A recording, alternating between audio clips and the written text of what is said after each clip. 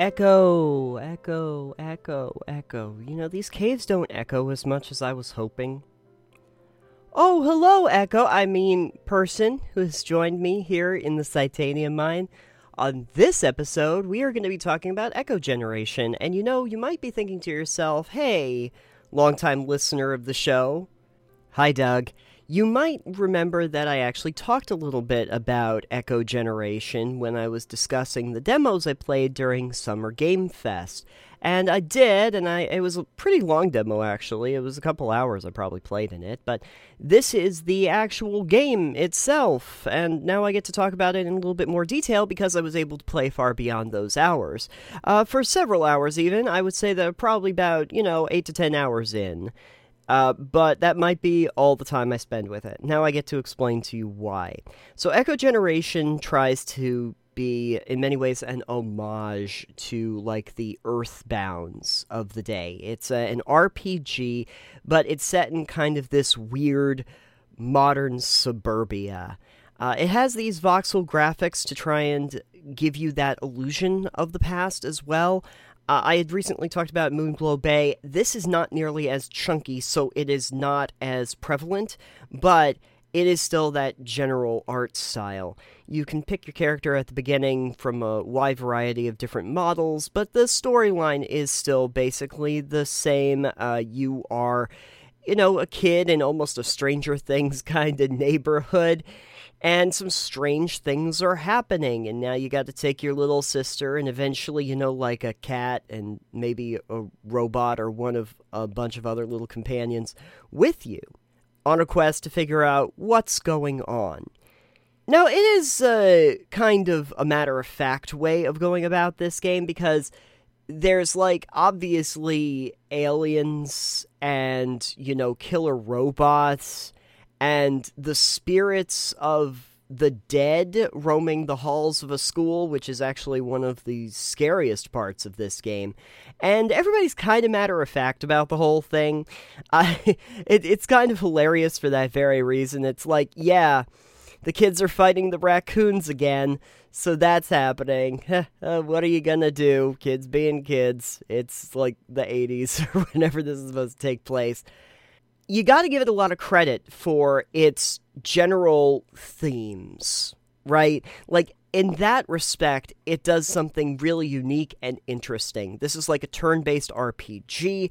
It is reminiscent of a lot of the old school stuff, and it has this unique setting that you don't see a lot. Modern-day suburbia, or maybe 80s suburbia. I still can't quite tell what they were envisioning, but small-town America, essentially, being your setting for this game. Lot different than your high fantasy or your sci-fi that you usually get into, or dystopic fiction, which is also very popular. This is a little dystopian, it's a little sci-fi, it's got a little bit of fantasy elements to it, but it's really focused on the fact that those are all happening in your everyday humdrum existence in suburbia. Very neat idea. Very cool. The art style is reminiscent and kind of harkens back to that era as well, which is the reason why I'm kind of thinking that this was supposed to be 80s inspired. There's not a lot of new tech in it either, so it kind of lends itself to that. But that is beside the point. The point is you get to fight raccoons. And also a giant robot clown. And also, space worms, and you meet a little alien squid thing. There's a lot going on here. And I think that that's kind of the problem, is that the cohesive narrative is not there. It's a random bunch of things that you do. The way the game is structured is also very interesting. You would get the impression that it's kind of open world. You're able to kind of go around different areas, do different things, but then you start to realize as you're actually playing that you are sort of held to do a certain number of things in certain ways. For instance, there is a whole other section of the map that you need to get to. You can't really do that until you get a bus pass. You can't get a bus pass until you complete certain quests. Then you can go to that other area. there are certain things that you have to do and storylines that you have to go to before characters move. You wake up the next day and can access other areas of the map. So they are actually taking you to different places and opening up the map as you go through the missions. One of the most clever ways that they do this is by the trading system with the guy who actually invents things, the local engineer who's working on some neat projects. You go to his place, and he's like, oh yeah, those are the bolt cutters. Oh, I could really use bolt cutters. Yeah, but in order to get the bolt cutters, you have to get this thing for me. Yeah, oh, here's the bus pass, for instance. Well, you can have that bus pass, but you have to get something for me first, and go figure, in order to get that thing, you have to complete a certain quest line, you have to go to a certain area. So, in order to get to the next thing that you want to get to, which is walled off because you don't have the right item, you have to go on this quest, and that's just the way it is. So, now you do actually have a very specific order of operation in the game. Now, the thing that is a little bit annoying about the combat when I originally played the demo was that it had the button pressing, like the timed button pressing during combat. That is still there, both on the offense and the defense, but it does become a little bit easier when you unlock new skills, because a lot of the newer skills, the better skills that you have a simpler process to that. Some of them are just simply mashing the button. Some of them are, just hit it when the 2 stars align. I found that the later ones actually were easier to pull off than some of the ones at the start. So that's helpful. It's not like the button just all of a sudden flashes on screen and then it's gone and you have to just wait for it. Now, there's some that actually show you what's going on and you have some time to really figure out how to precisely press those buttons. The defense aspect, still incredibly annoying, especially when you start to get to some of the boss battles. And I think one of my biggest problems that I had with Echo Generation is that it feels like the majority of the game is just the boss battles. You have to grind a lot back and forth with different characters in order to get to levels where you can deal with some of the bosses that they throw at you. And unfortunately, because it's so boss battle heavy or major battle heavy, you get to these stumbling blocks where it's like, I don't think there's anything else I can do. It doesn't feel like there's anything else to fight or any other quests to go on until I deal with this giant mythical creature that I have to deal with. And when you start to get into that aspect of it, that is really when I tuned out. Because I started to figure out, like, okay, well, I was able to deal with this thing after trying a few times. That's something, but now I've got these other things that I have to fight. And I have this very difficult battle over here, but I have this very difficult battle over here.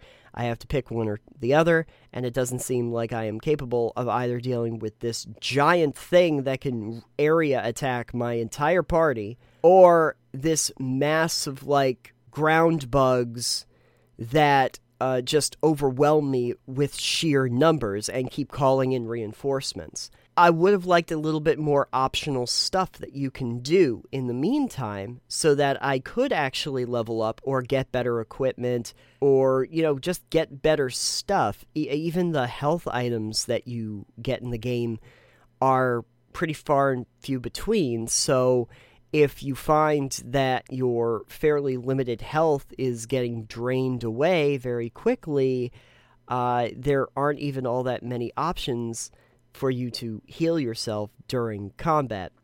You can eat a sandwich. It's the ham sandwich thing again, but you're probably not going to stumble across a lot of those. You can buy them in stores, but they're pretty expensive for the amount of money that you're usually getting.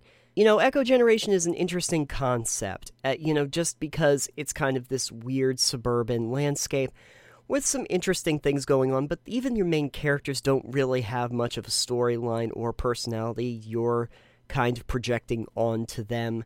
The other characters that are in the game are just there, for the most part. And so you don't really have any kind of personal connection with a lot of them. And its focus on having those large battles kind of takes away from being able to progress in the game. It feels like there's just these blockades from one section to another, and you have to overcome them, and there's very little else you can do until you deal with this giant threshold monster in your way. And that just kind of turned me off at a certain point.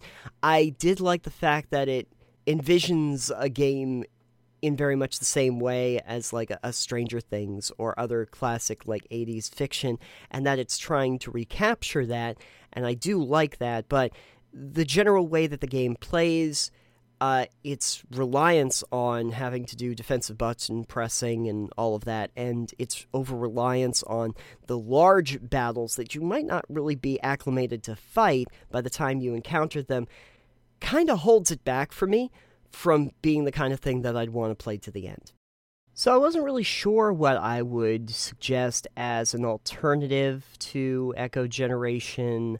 I started looking up games like Echo Generation to see, and it was interesting because they suggest things like Slay the Spire, which I have actually played, or Knights and Bikes, which I did attempt to play, and I can understand why the similarities are there, but I didn't necessarily want to recommend them. I mean, Slay the Spire is a perfectly fine game, but it's really more of a roguelike than anything else. I don't really think that it's similar enough. But then I saw that Costume Quest came up, and I was like, actually, that is probably one of the most similar ones to this game that I had played. Costume Quest is a very interesting little game from Double Fine. It's a turn-based RPG where you are kids out on Halloween going door to door to try and get candy, but then there are some goblins that might show up and you have to fight them so that you can, get your candy and stop the goblin invasion from coming down upon you. And the way that you do this is by putting on different kinds of costumes. And so you'll have a knight costume and an astronaut costume, etc. And when you get into the battlefield, you actually turn into the things that you are in costume for. And those all have special skills. It's a really neat concept. It's a very cute concept. And, you get to go around this village and take a bunch of candy. And that's always fun, too. There's not a lot to say about it. It does also have a very similar problem, though, to Echo Generation, which is at a certain point, the difficulty of the enemies just ramps up so much that I stopped playing. Like, there was this learning curve where it's like, oh yeah, the first couple areas are really easy to get into, and then all of a sudden, nope, these are going to be a lot harder for you. Sorry, kiddo. And I started to think maybe this wasn't necessarily for me, but I liked the concept a lot. I liked the humor and the setting of it very neat. The ideas behind it are very good. Double Fine is terrific when it comes to personality, and Costume Quest has tons of that. Okay, I'm going to just keep trying to make an echo in this cave, which apparently has a lot of sound dampening technology. I don't know how that happened, but this is the Titanium mine. This isn't a regular mine. The echo. Yeah, that's not how echoes work. Echo? Echo. Where'd you go? Hello? Okay, I guess I'm just echoing by myself now. Terrific.